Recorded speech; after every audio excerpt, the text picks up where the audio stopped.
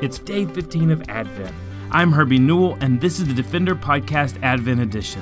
This podcast is a ministry of Lifeline Children's Services and exists to mobilize and equip the body of Christ to manifest the gospel to orphans and vulnerable children. Well, day 15, the coming.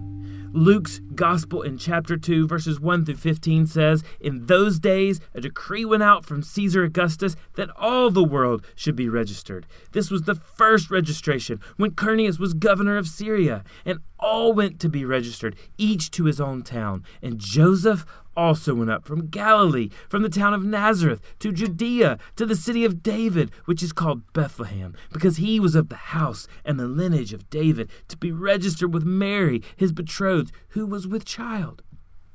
Caesar Augustus, Herod's boss, decided that he wanted to count all the people that he ruled. This was a pagan decision, void of any worth for God's people. But to honor the decree, Joseph had to return to Bethlehem because he was of the lineage of David. And Mary accompanied Joseph as they traveled to Bethlehem from Nazareth.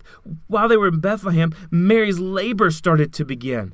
There were no rooms left in Bethlehem because everyone had come home to be counted for the census. So the innkeeper points them to a barn where they could park their donkey and have their baby. So Jesus' first bed would be a manger, a feeding trough for barn animals. The Son of God would enter the world through a virgin girl in a barn with animals in the town of King David because a pagan ruler had ordered the census. Oh, but don't miss the detail. This was not an act of a pagan ruler, but the act of a sovereign and massive God who had stooped down for a sinful people. You see, it was just as God sovereignly spoke through the prophet Micah in Micah 5:2. "But you, O Bethlehem, Ephrathah, you who are too little among the clans of Judah, from you shall come forth for me one that is to be a ruler in Israel, whose coming forth is from of old, from ancient and of days." Mary and Joseph were from Nazareth,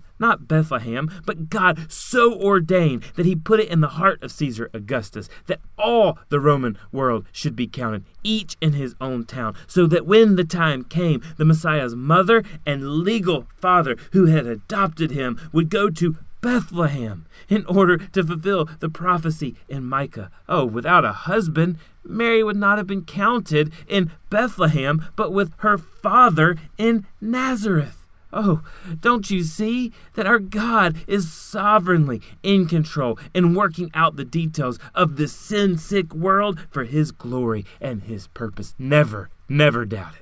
Oh, pagan Caesar Augustus, emperor of the most powerful kingdom in the known world at that time, oh, he was just a pawn in the hand of our God. Oh, he was just a pawn. Herod was just a pawn. Quirinius was just a pawn. Why? Because Proverbs 21:1 reminds us the king's heart is a stream of water in the hand of our Lord, and he, our Lord, turns it wherever he will. Oh, beloved, God sovereignly acted.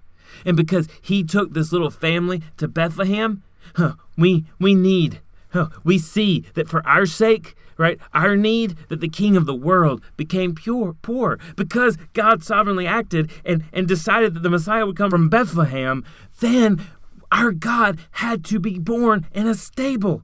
Oh, don't you see? Oh, he, for our sake, became poor. Jesus could have been born in Rome. He could have been born in Ethiopia. He could have been born in Egypt. He could have been born in the most palatial palace of the entire world. But instead, he's born in a stable because there was not enough room in the inn. Oh, John Piper, the evangelist, he says, and Jesus could have been born into a wealthy family. He could have turned stone into bread in the wilderness. He could have called 10,000 angels to his aid in Gethsemane. He could have come down from the cross and saved himself. The question is not what God could do, but what he willed to do. God's will was that through Christ, right, though Christ was rich, yet for our sake, he became poor. You see, God rules all things, even the no vacancy signs that were on every inn in Bethlehem. for the sake of us, his children. 2 Corinthians 8:9, for you know the grace of our Lord Jesus Christ, that though he was rich, yet for our sake he became poor, so that through his poverty we might become rich. So when Christ reminds us to deny ourselves daily and to take up our cross, let us remember that for our sake he gave up the splendor and the wealth of heaven for the dirt, the cold, and the smell of a stable. And so we go to all nations to take the glory of God to orphans and vulnerable children, and to those who have never heard, and to those who have never believed, because our God stooped down to bring the same gospel to us. This is why at Lifeline we see orphan care and adoption as a means to make the gospel known, not simply as an act of goodwill. Because when we humble ourselves and defend the fatherless for the sake of the gospel, our God will get the glory. My brother from another mother, Pastor Raphael, lives in a city called Busega, Uganda, or a town or a village. This could be like Bethlehem. It's kind of insignificant and part of Uganda. But there was a Muslim cleric that called him and asked him, why are you caring for these deaf children, for these deaf, vulnerable children in Busega? And he says, because of the glory of the God. And this Muslim cleric says, well, I don't like what you're doing. And I don't like that you're connected to Americans. And I don't like the God that you serve. But I have a problem. And this Muslim cleric began to tell Pastor Raphael, my problem is this. My nephew is deaf. My nephew cannot be accepted into another school. And I want to know, brother, will you accept my nephew into your school? And Pastor Raphael, because the gospel is beating in his chest, said, absolutely, but under two conditions. Number one, your nephew must attend King Jesus Church every Sunday. And number two, someone with your family must accompany him. And so you know what? This little nephew is now a part of the Busega School for the Deaf and the Blind. And you know what? This nephew comes every Sunday to King Jesus Church with his mother. And you know what? This nephew and this mother are now followers of Jesus Christ. You see, when we humble ourselves to defend the fatherless for the sake of the gospel, our God will get the glory and his gospel will be made known. Oh, beloved, as we care for others, may we make the gospel of Jesus Christ known in everything we do. Beloved, our God is sovereign, and he emptied himself in order to redeem us, and we are forever reminded of that at Christmas.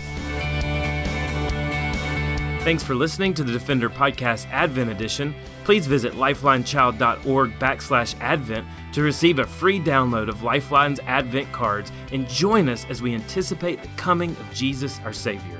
For more information or to connect with me, please visit herbienewell.com. To partner with Lifeline, visit lifelinechild.org. Follow us on Twitter, Instagram, or Facebook by searching for Lifeline Child. You can email us directly at info@lifelinechild.org. Beloved, will you allow God to use the gospel through you this Christmas to impact the life of a child? Please contact us because we are here to defend the fatherless. We'll see you again tomorrow for the Defender Podcast Advent Edition.